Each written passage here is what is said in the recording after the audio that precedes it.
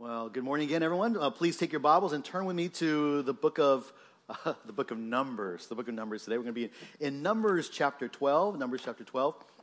And last week we kind of returned back to Numbers, and on the title of the sermon is Miriam and Aaron Complain. So that's an interesting title. Last week was The People Complain. This week it's about Miriam and Aaron complaining. Well, yesterday, many of you may be aware, many of you were here, about 50 of you were in person, and 40 of you were online. We had our ministry leaders meeting yesterday. Ministry leaders meeting, those of you that join us, the ministry leaders meeting, and the church is blessed. We are blessed. We should praise God for the number of ministry leaders that he has placed in the church. Over 100, actually there's about 130 ministry leaders in this church. Membership about 278, attendance about 350, around there, 375 or so. We have 100 people, 130 people who serve Christ by leading, by teaching, by planning and directing all the various ministries of this local church. And we praise God for them because God has gifted them, He's saved them, and He's brought them here to be a part of this local church.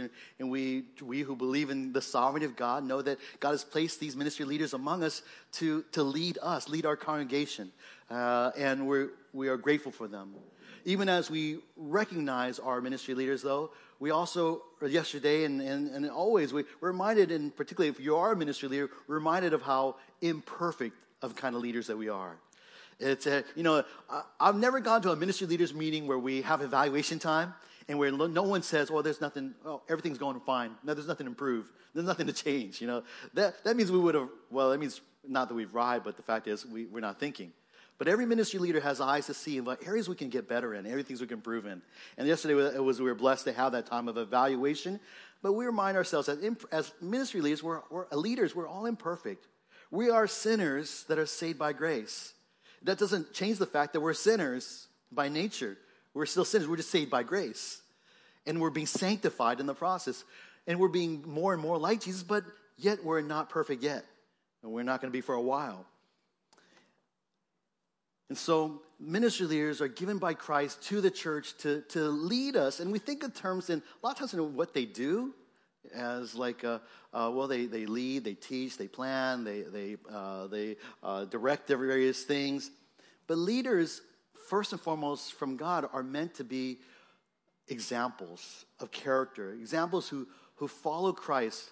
They're people who follow Christ, and they're people whom we follow as they follow Christ. They are the instruments by which Christ has chosen to build up this church. And the reality is that they have ministry leaders, because of their role, because of their place in the church, they have great potential to bring God glory.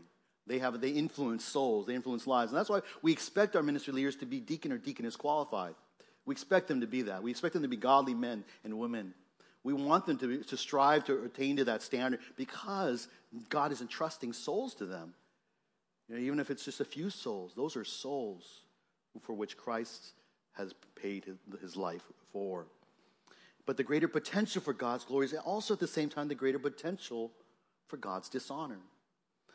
And the one who can bring the greatest dishonor to the church of Jesus Christ is probably in this church is me. Because here I am in the pulpit and I speak to you and I'm very visible.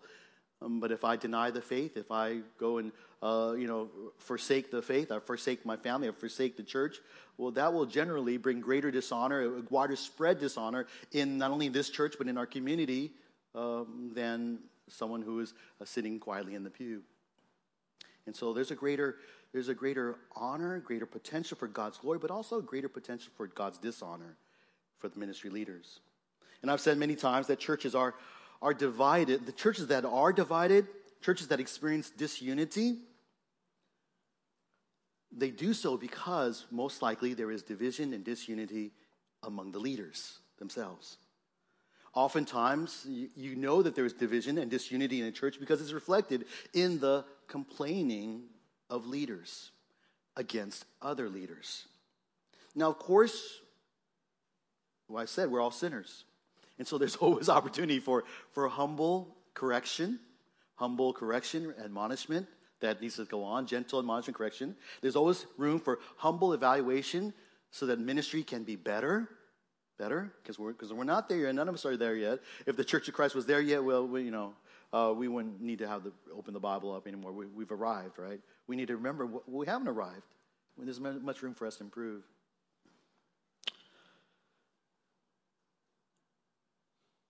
But what there is no room for in the Church of Jesus Christ is there's no room for complaining, especially between leaders. No room for biting and no room for judging, and no room for that bitterness, that conflict, that strife that is sometimes characterized by churches where leaders have sadly have started falling into a pattern of complaining. And we see that not only in modern day in churches all around America. If you live long enough, you hear enough stories, you know what goes on. But we can see it just in the Bible itself. Numbers is kind of like that for us. Numbers is a book about the people of God wandering through the wilderness. You can make that a parallel to us wandering through life. And you're going to see there, it's not just one time that they complain, it's repeatedly they complain. Because the honest truth is we all repeatedly complain.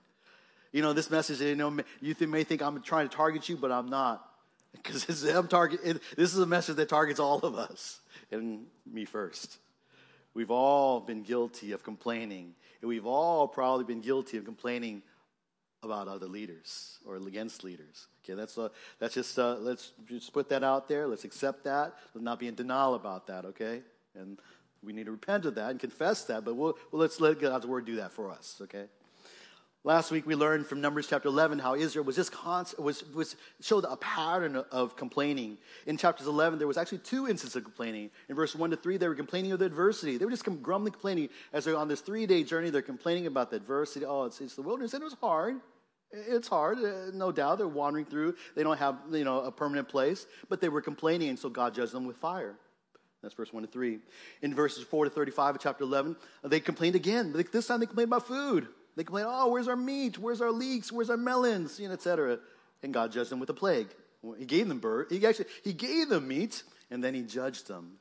And we see that a pattern. Here in chapter 12, we find a third instance. They're heading towards the promised land. It's only been a 3, 4, maybe 5-day journey at most, and they've already complained twice. We're seeing that they're going to complain a third time. A third time.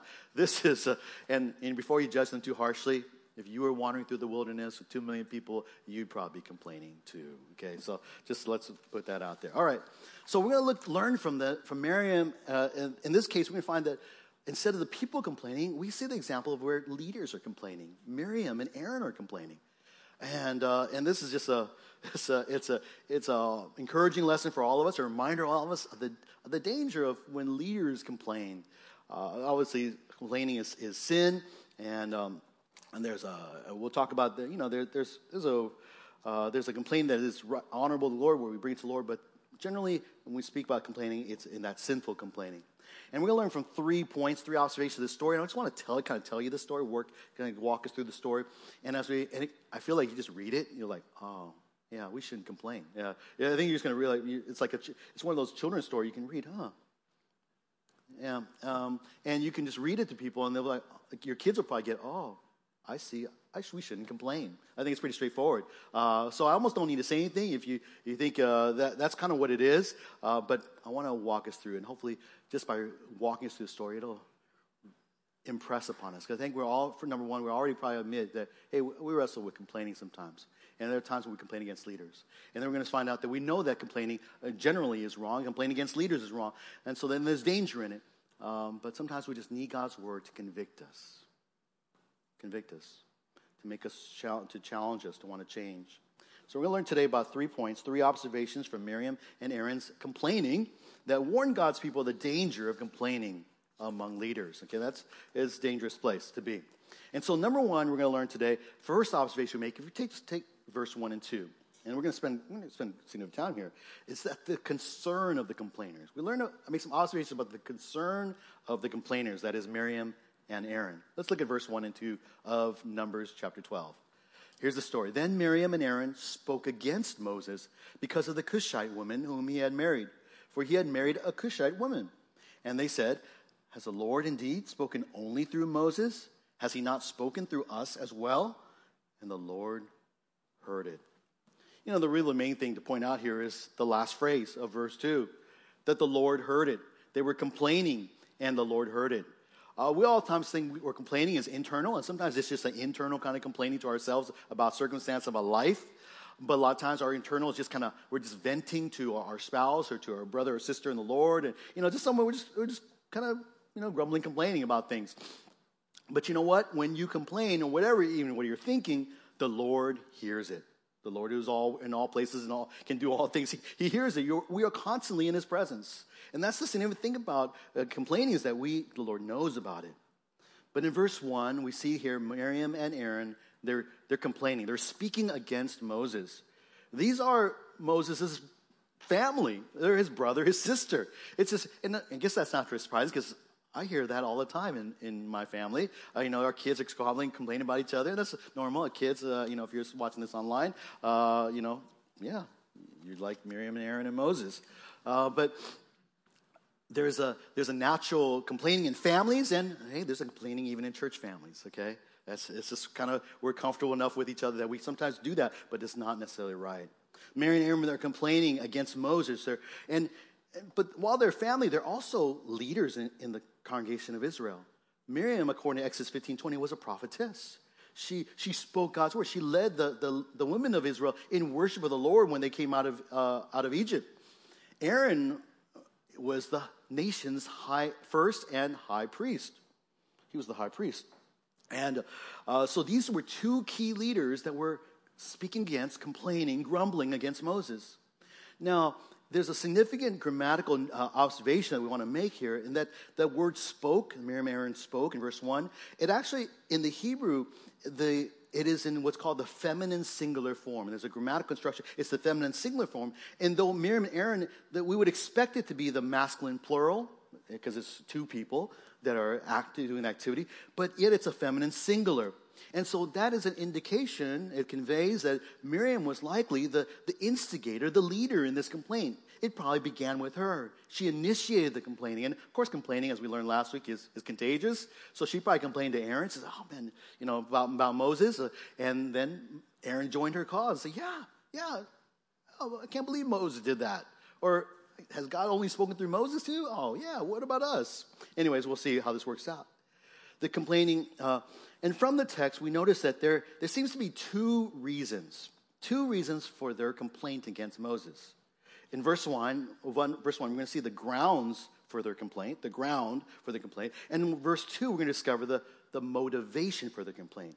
And if you could compare and contrast those a little bit, the grounds might be the outward circumstances, that which is this outward, that external thing that they're noticing about Moses that they're complaining about. In verse 2, we're going to try to it kind of leans more towards the internal motivation. What's in the heart? What's leading it from the heart that's for them to grumble and complain about Moses? Let's look at then, first and foremost, about the grounds. Number one, the grounds. So we find the grounds for the complaint. Verse 1, the grounds for the complaint against Moses was because he had married a Cushite woman. He basically had married a foreign woman. He did not marry an Israelite woman. He married a Cushite woman, or a foreign woman. Now, there is some debate among scholars about whether this is Zipporah, the Midianite, or another woman that Moses married maybe after Zipporah died, or even in addition to Zipporah. But all that aside, the main focus here, just the point that Miriam and Aaron are complaining about, is that Moses has married a foreigner. That's the problem here. That's the grounds for the complaint.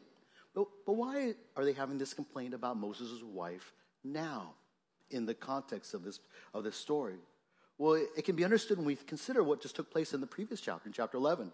In the previous chapter, when the complaining of Israel, the whole nation was complaining about food, and they got judged with a plague. A lot of people died, but where did it begin? And when there's troubles, we always look for, well, how did this begin? How did this happen? Who do we blame? We always look for someone to blame. And that's just human nature too, and right or wrong, that probably more wrong. And if you recall, the complaining began with the rabble. That was a reference to the foreign peoples, the non-Israelites who went out with Israel out of Egypt. And this rabble, they were complaining. Yes, they were complaining first, but they also, because it was contagious, they influenced, and the sons of Israel started complaining, and God judged them with a plague, all of them. It's really no excuse, even though you might say, it's like, well, he murdered first, and that's why I murdered. that doesn't excuse your murdering. You're a murderer. So, we all do that. We try to push the blame on someone else, but the fact is, if you sin, you deserve judgment. But nevertheless, in their kind of humanness, in their sinful humanness, they were looking for someone to blame, and so it was very natural that they would target and blame the foreigners that were among them, because the foreigners were the ones who started it. Aaron found the target in the foreigners among them to blame for the plague that just took place, that took the lives of many of the Israelites, instead of it's really their greed that was the reason for their judgment. And what's more, they probably recalled God's law in Exodus chapter 34, verse 11 and following, where God had prohibited the Israelites. You remember this law? He prohibited them from intermarrying with any of these, a list of about 7 different nations in the land of Canaan. These were idol worshiping of the nations of the worst kind. They killed their children. There was a lot of sexual immorality in their worship. And so it was the wicked, and they had been doing this for 400 some years in the land of Canaan. And God had forbade them to intermarry with them, because he knew that intermarrying with those idol worshiping nations would lead Israel to worship other idols as well, worship the God, and turn away from God. So Miriam and Aaron's complaint then was on the ground that Moses had married a foreign wife. You'd marry a foreigner. However, was their complaint legitimate? Think about it. Was the complaint legitimate? Well, did God's law forbid all marriage to anyone who was a foreigner? The answer is actually no. He forbade them to marrying only the peoples from those 7 particular nations in the land of Canaan, because when they go and conquer them, they're all put under the ban. They're all going to be destroyed. They ought to be destroyed. So he did not forbid them from marrying an Egyptian, for instance, or a Midianite, or a Cushite, or a Chinese person, or an American. Okay? There's no forbidding of that, even though they're not Jewish. But God did not forbid that. He forbade them from marrying intermarriage. But nevertheless, what happens here is an example of legalism that they were guilty of.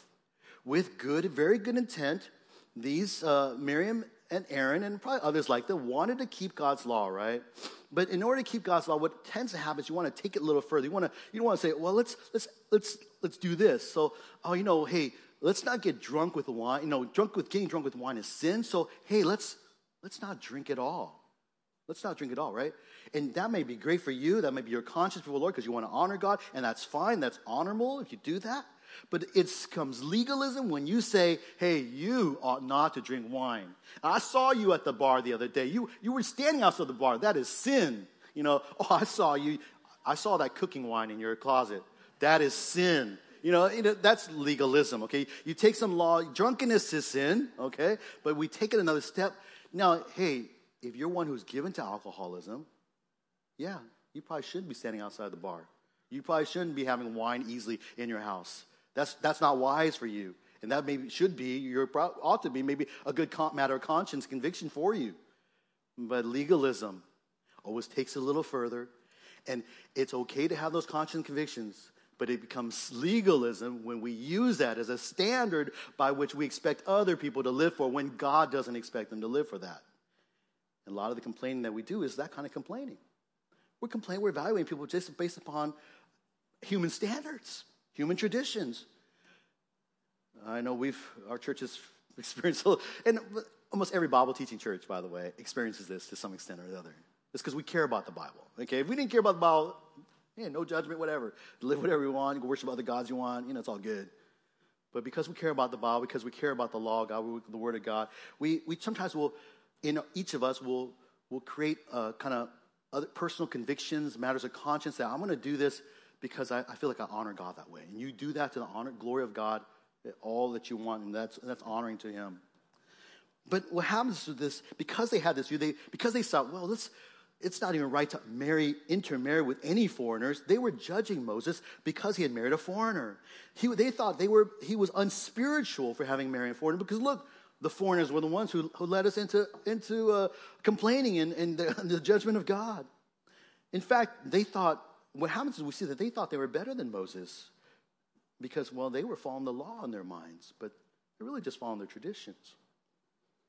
Too often complaining among leaders comes down to accusations of others. just not being biblical. You know? That's how we operate. We want to accuse people of not being biblical, okay? But in reality, we are complaining that they're just simply not following our traditions or our own personal convictions or our applications of a text. You know, if you don't find chapter and verse for the sin that you're accusing someone of, whether it's a leader or even not, or just another brother and sister in Christ, we should proceed cautiously, carefully. Perhaps there's wisdom in that for them to encourage them, but be careful of judging them by expecting them to live to a standard that they themselves have not arrived at being convicted of. And when leaders complain against one another on the basis of man-made rules, they're not only sinning against their brethren by judging their brother. That's what James 5:9 says, right? Do not judge one another. Do not complain against one another, lest you be judged. Is the idea that when you complain against your brother or sister, you're judging them by your own standard, not God's standard. And you will be judged by God. Complaining based on man-made religion is a sin against brethren, against a sin against God. Now, of course, our leaders, people in our lives, fellow believers, they're not perfect. We do have sin. And when you're concerned with someone's sin, what should we do? We should, don't complain about it, so don't say nothing. No, that's not it. You need to follow the Bible, obey the Bible, and gently, graciously, prayerfully come alongside them to seek their good, to point out scriptures, to encourage them. But you see what happens with Miriam and Aaron here. They didn't even bring their complaints to Moses. You see in verse 2 what they said instead. Has the Lord indeed spoken only through Moses? Moses is spoken in the third person. That's real significant. Because if they were speaking to Moses, what would they have said? Has the Lord indeed spoken only through you, Moses? Right? They would have said you. But the fact they say Moses tells us that they're, at the very least, they're speaking to one another. But most likely, as we see the later context, they probably had spoken against Moses to the others in the congregation, the others in the people in Israel.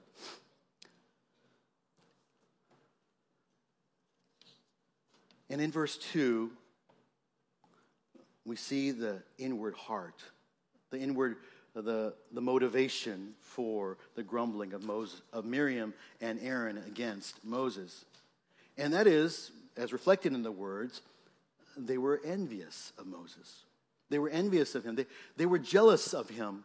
They saw his position of leadership in the congregation of Israel, and they were questioning, well, what about us? Did the Lord only speak to Moses only? Well, hasn't he spoken to us as well? Don't we deserve to have a level of prestige, of leadership, of responsibility, authority in Israel as Moses does? And I was thinking, just in light of the context of the previous chapter, remember when Moses complained to the Lord, and he rightly complained to the Lord. He says, I'm all alone. This burden is too great for me to lead Israel. What did God do? God provided help. 70 elders from the congregation of Israel, whom then started prophesying themselves, and then they become the ones who help Moses in leading Israel. But was Miriam or Aaron among that 70? No, they weren't. And that may have been a cause for a little bit of their jealousy. What about us? Haven't we prophesied as well? We've already prophesied. Not just these new 70 people. They prophesied just now, and they're helping Moses lead Israel. What about us? Where's our recognition?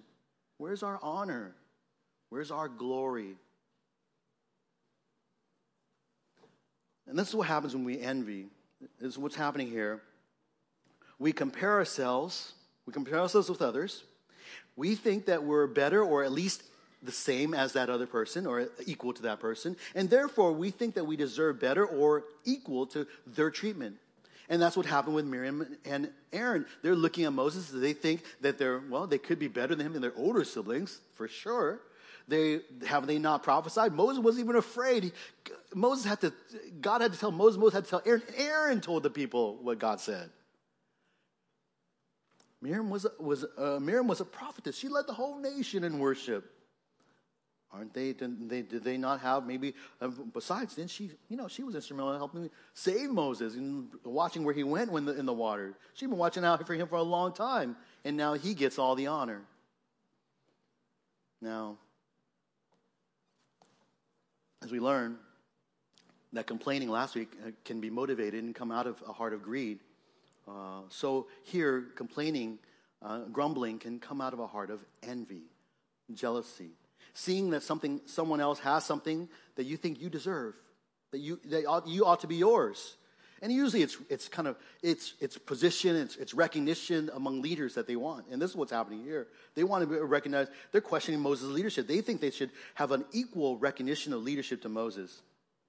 And especially, he married a Cushite. He married a foreigner. So he's not even spiritual like Miriam and Aaron were. And so you can just see how it happens. When we complain, we start looking for other sins in people's lives and just kind of complaining about that and using it as justification toward our own envy, the rightness of our envy. So as Christians, we too must be mindful about complaining against others, whether leaders or just others, any others, out of envy or even legalism or both. And there are many times we can fall into that. And we should ask ourselves, when we have something against someone, is it a sin? Is it a real sin? If it's a sin, be faithful to lovingly, gently reprove and correct. Leaders need that as well. But if it's maybe a preference, a conviction, a matter of conviction, conscience, then let us be more careful. It may be all right to share wisdom, but we should especially be careful when we reprove people or complain about people, thinking, almost implying that they're unspiritual, when the fact is we're just judging them by our own legalistic standards, and especially when we're doing it out of envy. In seminary, it was warned oftentimes in my pastoral ministry class, young pastors, all young pastors, well, old pastors too, but watch out for envy. Watch out for envy, pastors, when you guys go out there. Because you're going to go out there and you're going to be faithful. You're going to get land in the church. You're going to just serve there, minister there. You're going to be faithful there. And then you're going to find your other classmates. They're going to go to some church. And, they're there for like 3 years. And that church explodes to 3,000. And here you are, a couple years later, and you got a church of 10, And you're like, wait, I've been faithful. Lord, you start comparing. I preached the word of God. I've prayed. I've tried to do some evangelism out there. But wow, that guy was sloughing in his seminary. Do you know he was actually sleeping in seminary class? I saw him. He was one of those, he just didn't care in the world. And here, look, God bless him with 3,000 member church. That's envy. And then we watch for that. And it happens not only with other churches, but even within a church, even within church. Why is my ministry, I've been so faithful with this ministry, but brother or sister so-and-so over there, they've had a ministry for a week, and look, everybody's going to it. Man, but they don't even study the Bible there. Okay, they do, I hope, but, they don't have as much of the Bible there as my Bible study does. That's kind of what we probably would say. No, that's envy. Watch out for envy. Okay, that's just practical encouragement. Now, Miriam and Aaron, they were wrong. Okay, they were wrong. I think the story's going to flesh out. As it fleshes out, you see they're wrong in complaining against Moses, and so God corrects them. He brings correction to them of their complaint against Moses in the verses that follow. In verse 3-9, we see the correction of the complainers. And 3-9, let's read chapter 12, verse 3-9. Now the man Moses was very humble, more than any man who was on the face of the earth. Suddenly the Lord said to Moses and Aaron and to Miriam, "You three, come out to the tent of meeting." So the three of them came out. Then the Lord came down in a pillar of cloud and stood at the doorway of the tent. And he called Aaron and Miriam. When they had both come forward, he said, "Hear now my words. If there is a prophet among you, I, the Lord, shall make myself known to him in a vision. I shall speak with him in a dream. Not so with my servant Moses. He is faithful in all my household. With him I speak mouth to mouth, even openly and not in dark sayings. And he beholds the form of the Lord. Why then were you not afraid to speak against my servant, against Moses?" So the anger of the Lord burned against them, and he departed. And much is said here, a lot of interesting things. But again, I point you to the last verse, the last phrase. So the anger of the Lord burns against them. And just as the Lord hears their complaining, when they complain, the Lord is angry at them when they complain. When you complain against the Lord's servants, the other leaders, there's God hears, and if it's particularly if it's unjustified, there's going to be an anger. There's going to be that God does not delight in. God is upset with, and God will judge.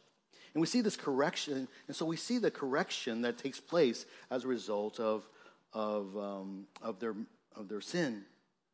Now it begins kind of verse 3, but it's kind of a you notice our translation NAS has it in parentheses, so it's almost a parenthetical statement because it's kind of funny, yet it's not kind of funny in a bad way, but it's just amusing, right? Because it says now the man Moses was very humble, more than any man who was on the face of the earth. You know, it's and because we keep in mind who wrote Numbers, Moses, right?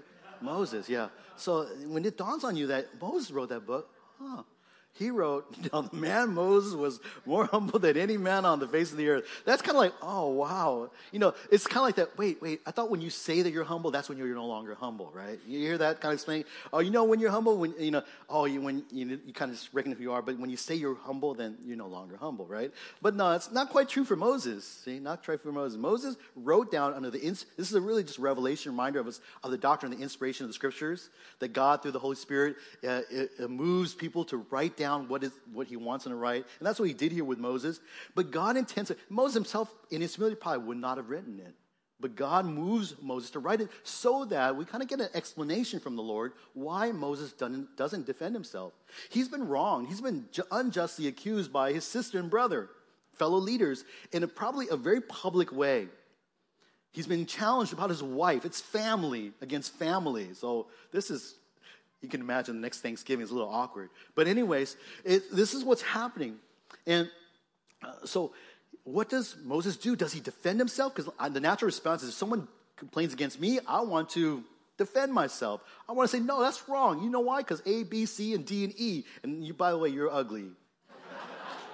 You know, okay, now you don't. By the way, you need more sanctification than I do. Okay, holy, let's make that same. Edit that. Fact is, we get defensive, but Moses doesn't. He doesn't say a word, right? Notice he doesn't say a word. He doesn't defend himself. He doesn't say you're wrong. Because Moses is, as God tells us, a very humble man. The most humble man on the face of the earth at that time. Now, the Hebrew word for humble is not the normal Hebrew word for humility in the Bible, in the Old Testament. But it's one that it's a different one. It's different than normal. According to the Theological Word Book of the Old Testament, it is the word that expresses the intended outcome of affliction. That is humility.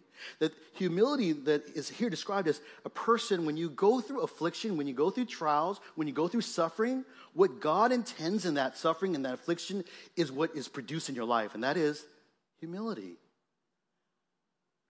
I was talking to someone yesterday at a ministry leaders meeting, and he's not in the service, so it's good I can talk about him. But so I love these illustrations, right? And he was talking to me about a trial he and his wife had gone through this, past couple of years. And what was amazing is that I knew it was a trial. I knew it was something they were working through, they were praying through. And then God recently answered a long-time prayer for them. And I was thinking, and he recognized it. And I also thought about it. I said, that God had produced something in him and his wife. He gave them their answered prayer, but what he gave them more was humble faith, dependence upon the Lord, recognition that Jesus, God, is enough. That is more precious than the answered prayer that they were seeking. And I've seen that. And it was a blessing. And that's kind of, Moses had gone through a lot of trials. Yes, he was from the prince of Egypt to a pauper. Comes cast out of Egypt to a shepherd. He'd gone through going back to his nation in Egypt where he raised and having to call Pharaoh to let God's people go. And experience all the trials and all the persecution, the affliction, seeing his people suffer because of his actions. Moses had gone through the many times, there probably self-doubt as well, questions as well. Moses had gone through suffering. He had learned humility in that process. Of course, this reminds us of Jesus, does it not? That there's a purpose in all affliction. Jesus went through affliction, and in that affliction, he showed his humility. It reveals his humility. And that's the same thing for us, but Moses was a humble man, and he learned to depend upon the Lord. He learned to have an absolute dependence upon God. See, when complaints come at us, our natural response is to defend ourselves, deny or answer the charge, but not a humble servants of the Lord. You know, if you are a leader and you're receiving those complaints, if someone asks you for, explanation, you go give them your explanation. But don't feel like you have to defend yourself. Let God defend you. You're his servant. And Moses understood that. He was a servant. It's a perspective like this. Well, I'm a servant of the Lord, and I know that as a servant, I'm called to sacrifice and suffer for whatever the Lord calls me to do. And so when someone doesn't like my service, well, they really don't. It doesn't matter because I serve the Lord. Someone think they can do a better job than me. They can think they can be a better leader than me or a better servant than me. Well, that's fine too. You're welcome to it. But first you got to take it up with my boss. And that's the Lord. You see, we're all servants. In God's all places, especially those of us ministry leaders. And none of us ought to want to hold on to our place, our position of authority so much. If anybody wants to, if God raises somebody else to take it over, by all means. Because I'm ready for the next servant to step up. Let anybody come on and take on this role or your role. That's what we should always be willing to have. Because when they complain, we can trust the Lord. We can know that the Lord will come to defend us if needed. And Moses knows that because he's the Lord's servant. So to complain, because ultimately to complain against Moses was to complain against the Lord. And so God corrects Miriam and Aaron in verses in the 4 through and following. But 4 and 5, what happens is the actions of the correction. God, first of all, in response to Miriam and Aaron's complaint that does the Lord only speak to Moses? Does he only spoken to Moses? And so God speaks to Aaron and Miriam and Moses. And he actually speaks to them, but not in blessing, but in judgment. He calls them out. He says, come out to the tent, to the middle to the center of the camp. Think about it. This is a very visible rebuke and correction of Miriam and Aaron. In the two previous instances of complaining, what was the result? You complained about adversity, they got fire. They complained about food, and they got a plague. You complain about Moses, the Lord's servant, and you get the presence of the Lord. You get called out. It's like someone, just think of you felt, next time, Monday morning you wake up and you get an email from me and say, brother or sister so-and-so, I want you to come to the worship hall of SF Bible, where along with and you're going to meet with me and all the elders. I think you'd be scared, right? Oh man, am I in trouble? Just imagine what Miriam and Aaron expect when they were called by the Lord God, who was standing before them in a pillar of cloud, and he says, come out to me. They are in deep trouble. Okay. They're in deep trouble. This is a serious offense that they've committed against the Lord. And you see this is a picture of the seriousness of it.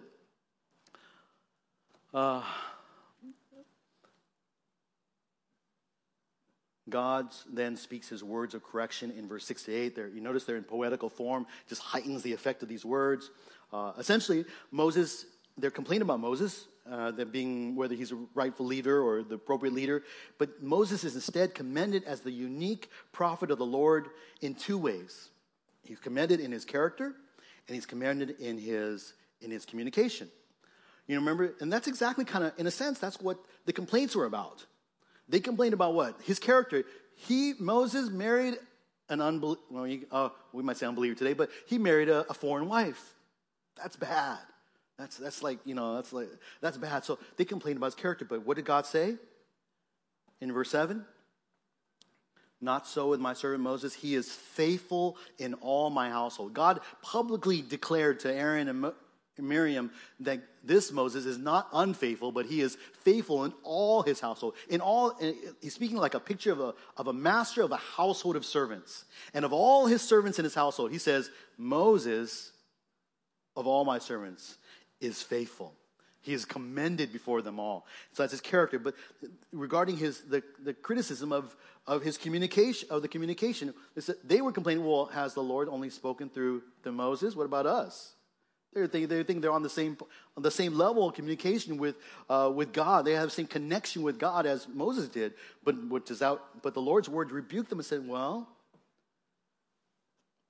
other prophets, well, they get visions and dreams, but not so with my servant Moses. Moses doesn't get visions. He gets direct mouth-to-mouth, face-to-face communication. They're trying to claim that, we know the Lord. Moses knows the Lord.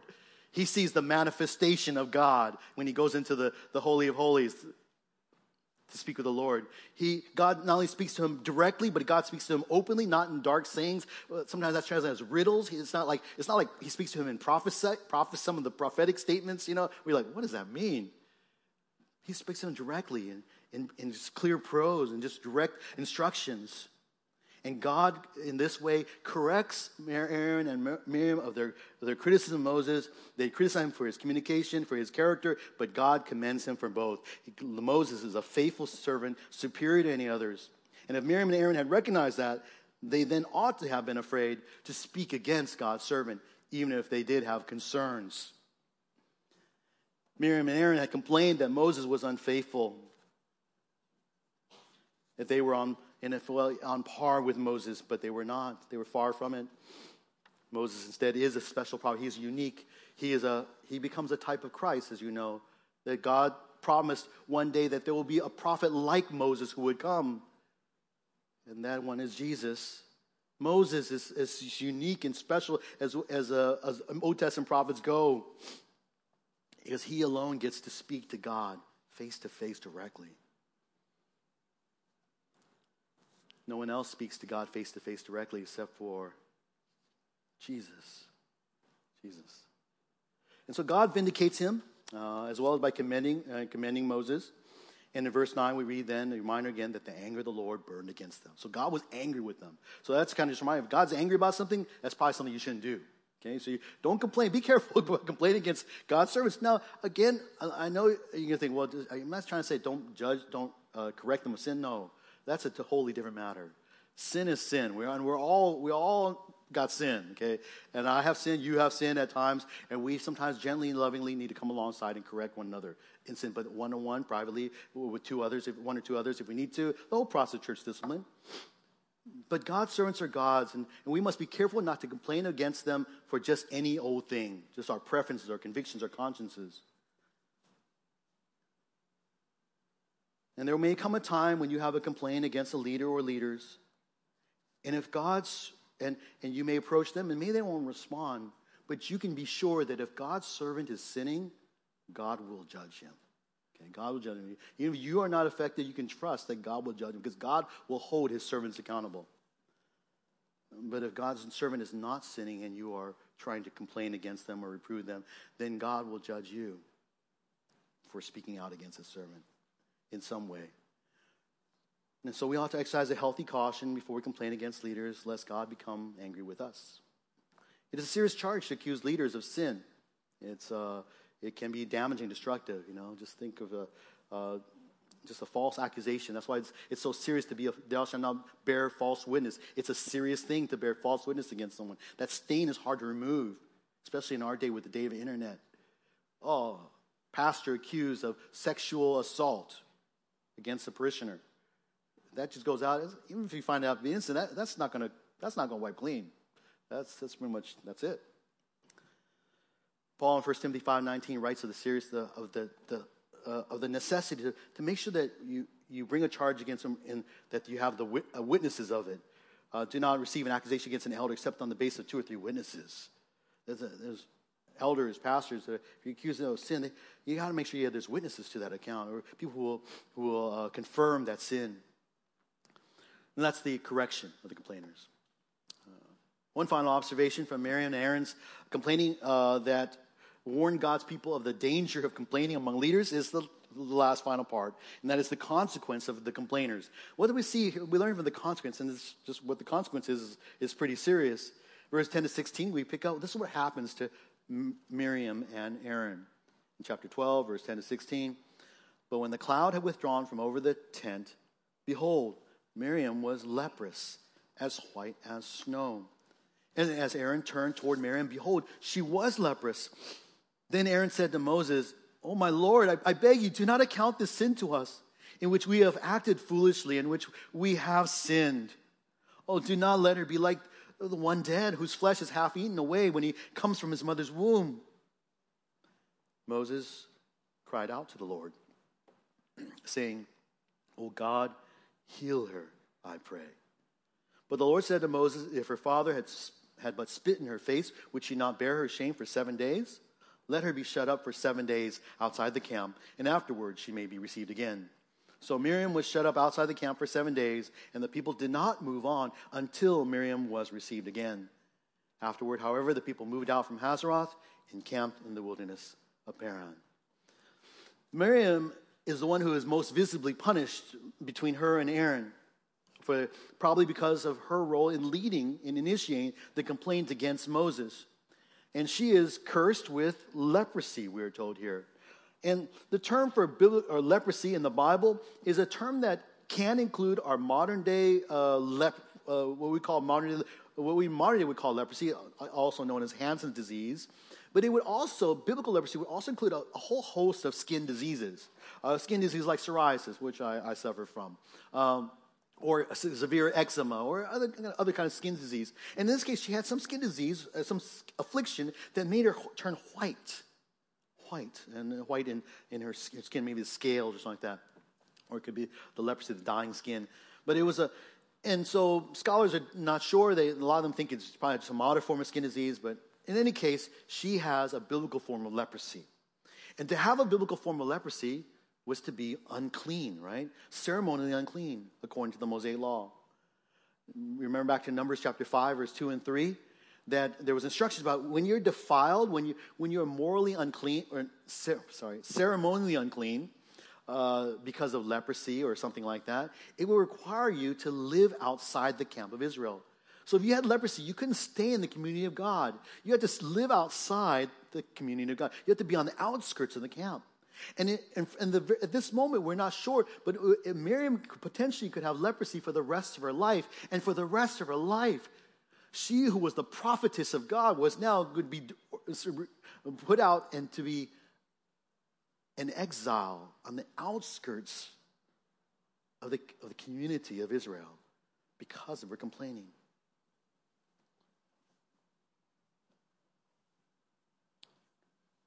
Aaron, in comparison, in contrast, was not struck with leprosy. Even though he was guilty, he too was sin. He acknowledges it so. But he's not struck with leprosy, maybe because he wasn't the initiator, the primary person, or perhaps because of his role as high priest. Because since she was struck with leprosy, a part of her kind of process of becoming ceremonially clean again would involve having to show herself to the high priest. And so maybe in that sense, God did not... part of it, in a sense, is a mercy, but it's also a judgment in the sense that he is reminded, as he has to evaluate and declare his sister clean after 7 days, that's a reminder to him, even in his role, that he has a certain role to play in the nation of Israel. So Miriam, though, is punished with leprosy. So physically, she's punished with leprosy. Ceremonially, she's punished because she is ceremonially unclean. And remember, the ceremonial rites of uncleanness were lessons, instructions for Israel to learn what it means to have sin. That when you commit sins, when you sin, you are unclean before the Lord. You're not holy before God. You need a process, a way to make yourself clean. And the Bible teaches that the only way you make yourself clean is through the blood of an animal slain. And ultimately, even those never cleaned anyone, because there was ultimately the blood of the lamb who was slain. But she's also not only punished physically, ceremonially, but socially as well. Obviously, being outside the camp for a period of 7 days. And you need to keep in mind, the whole camp stops for 7 days. They're on a journey. You're going to trip, and everybody has to stop for you because of you sinned and you complained against Moses. And so you can imagine in those 7 days, even for Miriam, that there's in her own heart, we don't see her words. We hear the repentance confession of Aaron. He acknowledges his sin. It's really clear. We have acted foolishly. We have sinned. Don't hold this account of this sin to us. We've sinned, Moses. He's very clear. Notice he does confess his sin to Moses as well. On behalf of him and Miriam. Miriam doesn't say a thing, but we can imagine and understand that she probably repented as well. But how does Moses respond out of this? And so his brother and sister have just basically complained against him. They question his leadership. God comes down. God corrects them. How does he respond? He doesn't say, see, I was right. He doesn't in his heart say, yeah, you got okay. These are all things that I would be thinking. That's why it's so real. It's like this. Yeah, you deserve that. So, next time don't even think about doing that. But what Moses, he is a very humble man. Most humble man on the face of the earth at the time. And what he does in demonstrating his humility is he doesn't seek revenge. He doesn't gloat. He doesn't boast. He humbly fulfills and continues to fulfill his role as a leader of Israel. He intercedes on behalf of his sister. He prays, "Oh God, heal her, I pray." It's okay to pray for healing. God may heal, God may not. But it's okay. We can pray for that, right? God heal. He humbly prays for her healing. The Lord answers Moses' prayer and requires her to remain outside the camp for 7 days because of her ceremonial uncleanness. She would spend the rest of her days outside the camp. 7 days just to show her, but also to show the nation of the seriousness of complaining against God's servant Moses. And God's judgment, the consequence for complaining against leaders, how damaging and distressing. And it's because she herself is a leader. And this happens publicly because of leaders. And by the way, elders who sin, pastors who sin, are to be reproved publicly before all, because we have a public. So and there's an accountability that is greater for those who are ministry leaders, but especially for pastors and elders. But what we find amazing here is that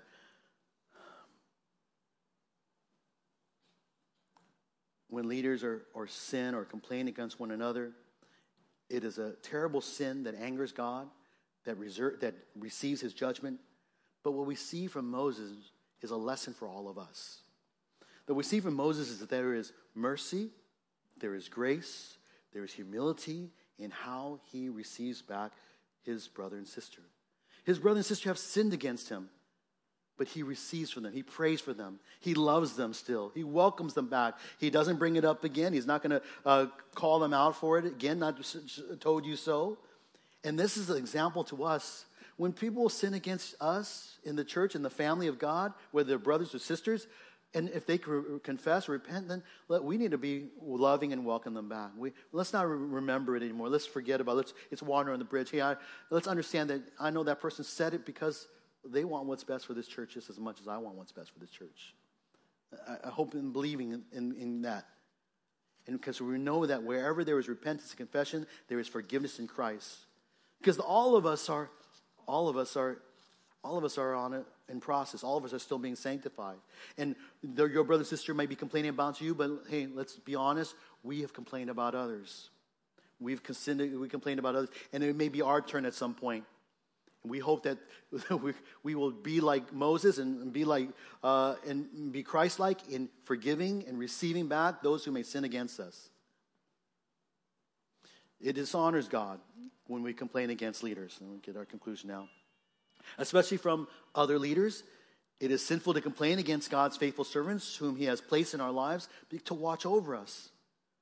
And sin, but having said this, sin in the lives of leaders is to be lovingly, graciously, gently, just like it is with anybody else, pointed out, corrected, reproved. I don't want you to walk away thinking, oh, you can't check, the leaders, all right? That would be a bad place for us to be too, okay?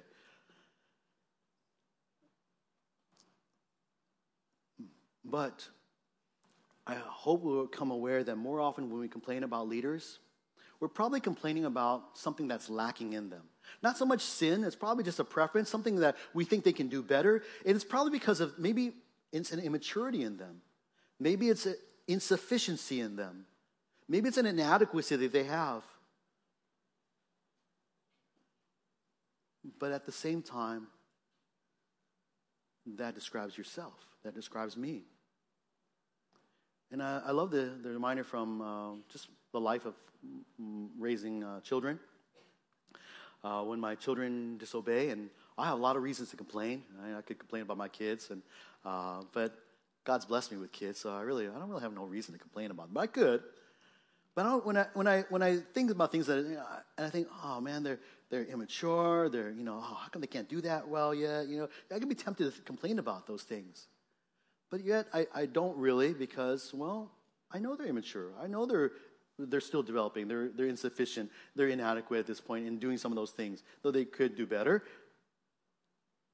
And I lovingly, patiently wait upon them and continue to stand alongside them, encourage them.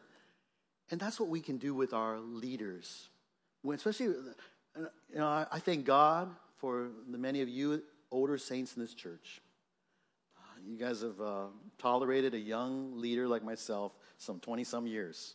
I see a lot of you guys in this room. You guys talk, and I know that I'm sure in your minds, you say, man, he don't know what he's doing, sometimes. I don't think he knows what he's doing. He's not really gifted at that. He's kind of weak in that area. But what has happened is that you have, like parents, like Spirit, you come alongside and you accepted the fact that I'm immature or insufficient at times, inadequate at times. You've encouraged me at times. You prayed for me. You loved me. Because he could have just kicked me out, chased me out, say, hey, we need to find someone more mature, more adequate, more sufficient than you.